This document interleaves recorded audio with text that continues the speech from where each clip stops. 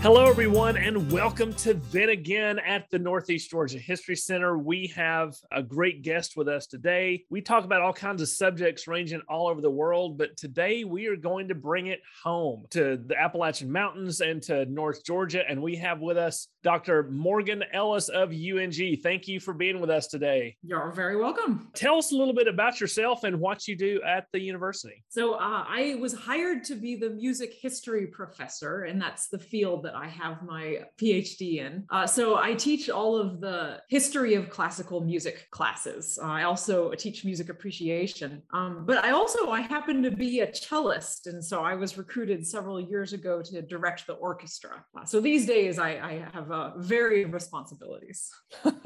Well, we've pulled you in today to talk about Appalachian music. How does someone go from classical music and being classically trained to a front porch fiddle player? I mean, that's a really good question. I can tell you. So it all started with Bear on the Square, which is the Appalachian Music Festival we have here in Dahlonega every April. The last two have been canceled, but I sure hope it's going to be back next year. But I went to Bear on the Square in 2014. And just had a transformative experience. I stood there listening to people play on the square, just regular folks getting together and jamming all day. I remember I got a terrible sunburn, and I didn't know anything about what I was hearing, but I wanted to understand it. And so actually the first thing that I did was ask to teach the Appalachian music class, because to me, that's how you learn about something, is you teach a class in it. Absolutely. So I did a lot of reading and listening, and I taught that first class, and I had a good time. But through that experience, I found out about our local jam that we have at the University of North Georgia in Dahlonega. It's called Pickin' Porch, and it's a group of people, some of whom live in Dahlonega, but some of whom come really far from Ellijay and from Atlanta, from Monroe even, every single Friday to play together for 2 hours in the Vickery House, which is the home of the UNG Appalachian Studies Center. And so I went to one of those jams, and I just sat and I listened the first time. And then I bought myself a cheap $100 banjo off of eBay. It was a Recording King second. And I just learned how to strum a few chords, and I just strummed the chords for about a year, trying to figure out what was going on. People who are new to the music will say that it all sounds the same. And I totally understand that, because for about a year, it all sounded the same. But the people were so nice, and I enjoyed spending time with them. And then it occurred to me a couple years in that I play the cello. I could probably figure out how to play the fiddle. And so I borrowed a cheap school instrument, and I started figuring out fiddle tunes, and the rest is history. Oh. Fantastic. So I'm just going to repeat what you said because I love it. I have found it to be true in my life. If you want to learn something, teach it. Absolutely. And so in the process of teaching, it sounds like you kind of jumped in feet first. Tell us about what are some of the main things you discovered? What are some of the big ideas of Appalachian music? The most important thing, and everything I say sort of comes from a classical background perspective, where, we read music, we're obsessed with reading music for sure. And we practice for the purpose of getting better and polishing a performance and then getting on stage in front of an audience. So none of that applies to the sort of casual, for fun music making that has long characterized what goes on in the Appalachians and is definitely what old time music today is. So yeah, learning by ear is that just crucial thing that to me is so interesting and valuable and fun. Appalachian musicians have long learned by ear, sometimes because they can't read music, but usually just because written music isn't very convenient. It's not handy, it's expensive, so it takes money and skill. And also most of this music is simple enough that you don't really need pages of notation to capture it. Yet at the same time, it's so complicated, you can't capture it in notation because the tunes are simple. If you think of a fiddle tune as being a sequence of 16 measures or a certain number of notes, there's nothing to it. And they're usually very repetitive. But all of the little nuances to how you time things and how you tune things, and then how you play with other people and adjust what you're doing to fit the instruments and personalities together is infinitely complicated. So you can play the same tune 100 times with 100 different people, and every time is a totally unique experience because of who's there and what they bring to it. I can see where that might blow a classical musician's mind is things being so different. It really does. I'm always trying to bring students into this. And the first thing that they want is notation. And I just have to say, absolutely not. Don't even start. Even if having notation helps you learn the first tune the first time, in the long run, it is going to limit your abilities and your potential. And being able to pick things up by ear and conceive of music as being this sort of living, flexible thing that doesn't have one correct fixed form is so valuable. Whenever we talk about history and the role of music in history, I always have to remind people they have to disconnect themselves from the idea that we can turn on a radio or a television or look up a song on YouTube or even play a record player or a cassette or an 8-track. We're talking about a time when any music that you heard was live and played a huge role in the community. So can you speak to what kind of role music played in Appalachia and the centrality of it to the culture? Yeah. That's actually something I say in class all the time. They didn't have YouTube. And of course, that's stupid. Everyone knows they didn't. But it's hard I think people forget about it. It's hard to really come to terms with they really didn't have YouTube and iTunes. It's because we get so completely accustomed to being able to hear any song we want anytime. Right. And that is a recent phenomenon, not accessible to most people for most of history. So the number one function of music in Appalachia in, say, the 19th century would be for dancing, certainly instrumental music. And so dances were really important social events. Sometimes they happened on their own, usually on a Saturday night. And there's lots of people who will talk about this really jarring contrast between Saturday night and Sunday morning. So Saturday night, you go out and you get drunk and you flirt and you listen to music that maybe not everyone thinks is appropriate.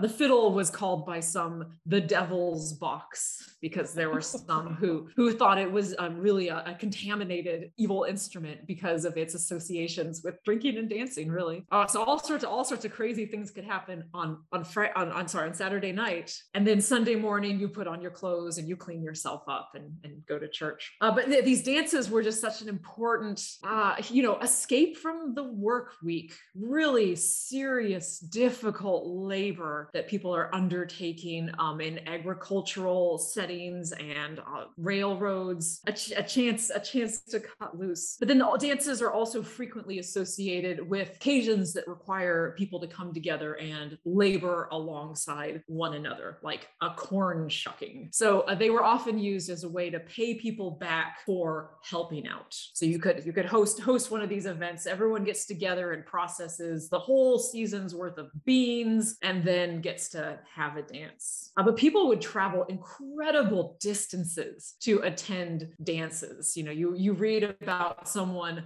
walking 10 miles to get to an event like this, dancing all night, walking 10 miles back. Speaking of it as a central community and social function, and this is how people picked out their wives and husbands, right? I mean, this is the way. I mean, there's some interaction at church and things, but you go to hang out and sort of scope out the crowd and dance with different people. It's the music that accompanies that. Well, no. So not everybody went to dances because some people thought that they were too lewd, and some young women were prohibited from going by their families.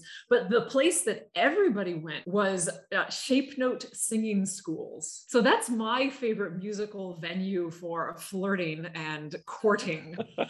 And so those were sponsored by churches because the intention was for participants to learn how to read notation so so that they could sing sacred songs in church. And so all of the repertoire is religious and very, very moral, very much about leading an upright life. But and young people would attend these schools usually for 2 weeks, every single day during the off season when there was no harvesting to take care of. But the singing schools were one of the few venues in which young men and women could mingle unchaperoned and maybe sit near each other and maybe catch a few words in between songs. That brings me to another question, which may be a little out there, but we all think of, well, most people who think about it think of Appalachian music as banjos and fiddles and square dances and things like that. Do you think, having studied it the way you have and performed it the way you have, is there a particular Appalachian style to the sacred music the way we think of it with the secular music? I don't know. I don't think it's fair to say that there's an Appalachian style, but there are regional styles within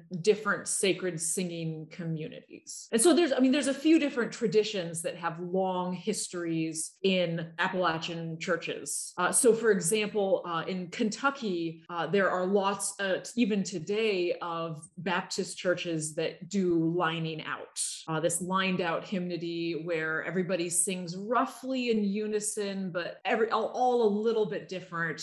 A sort of slow and mournful singing style. And so that's something that you could say is pretty unique to the Kentucky Appalachian region. If we're talking about Sacred Harp, which is this notated 4-part tradition, there's different ways, like in Alabama, people tend to sing a little bit faster. So if you're talking about maybe that very Southern Appalachian region, there's going to be a unique style there versus Georgia singers who prefer slower tempos on certain songs.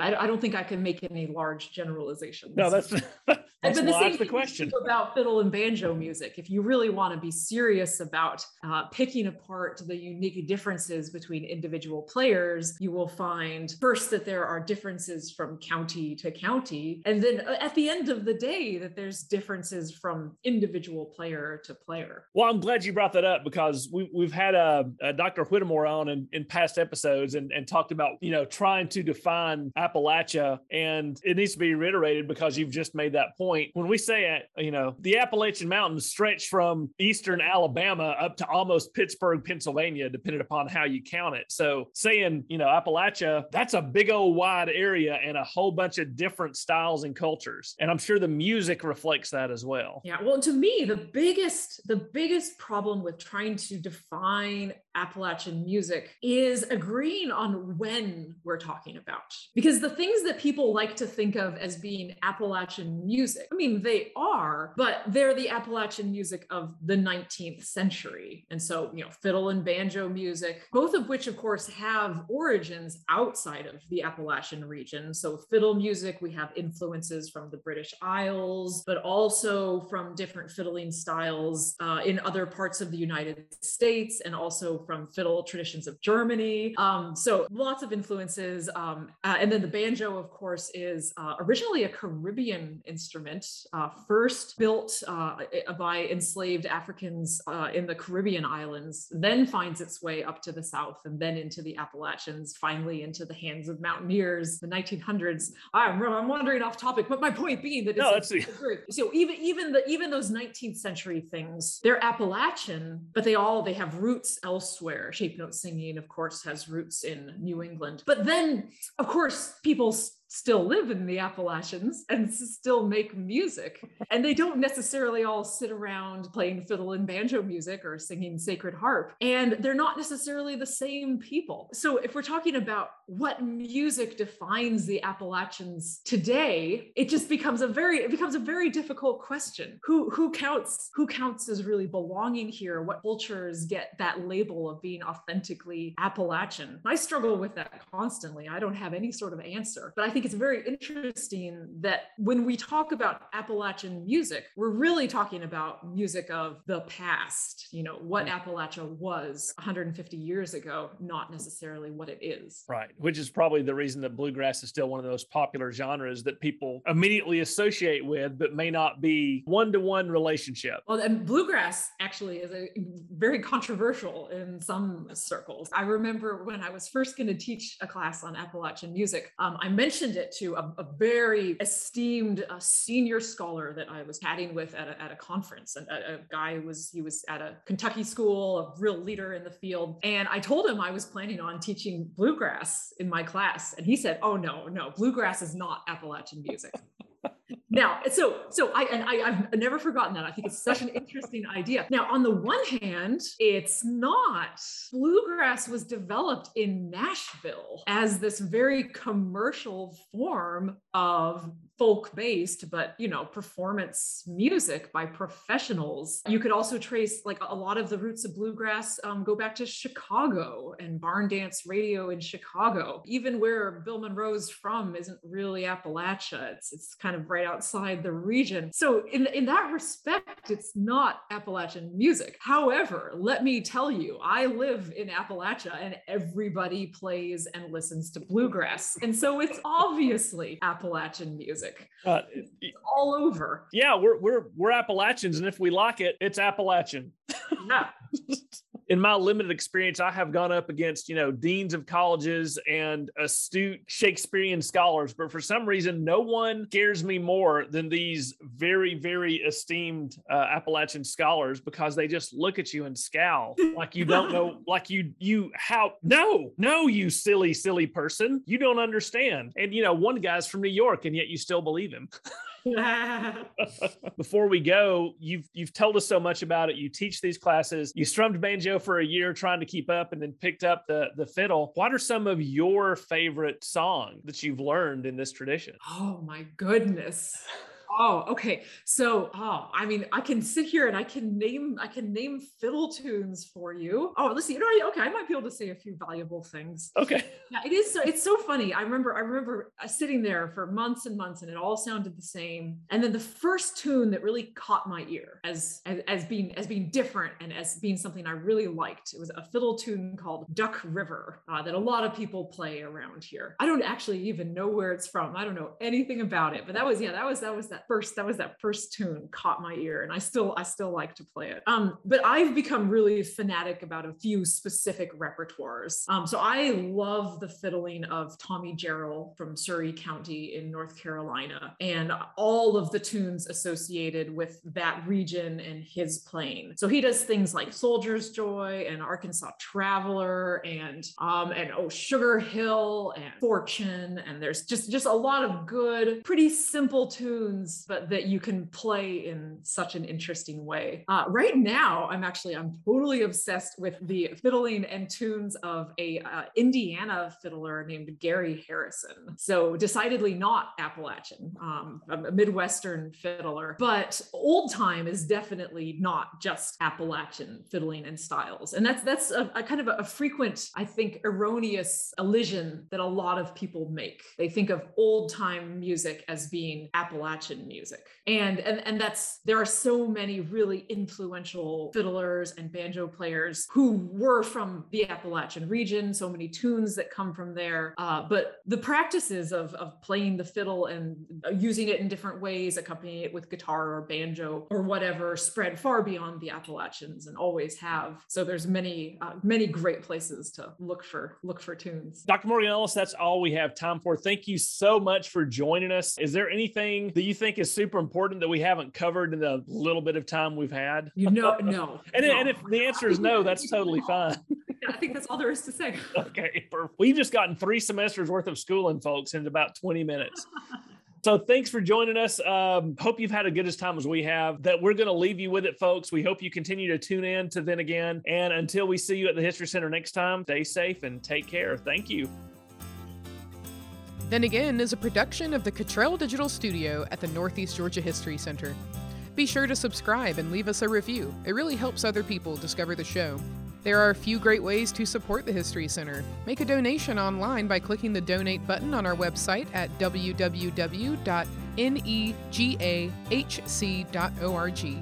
Become a digital member to receive exclusive invites to members-only live streams every Friday at 2 p.m. Eastern. And you can register on our membership page at www.negahc.org. We also have an online gift shop with lots of great items for all ages. Use promo code THENAGAIN for 15% off your online order. Valid on anything except memberships and handmade items. We'll see you next week for another episode of Then Again. Thanks, y'all.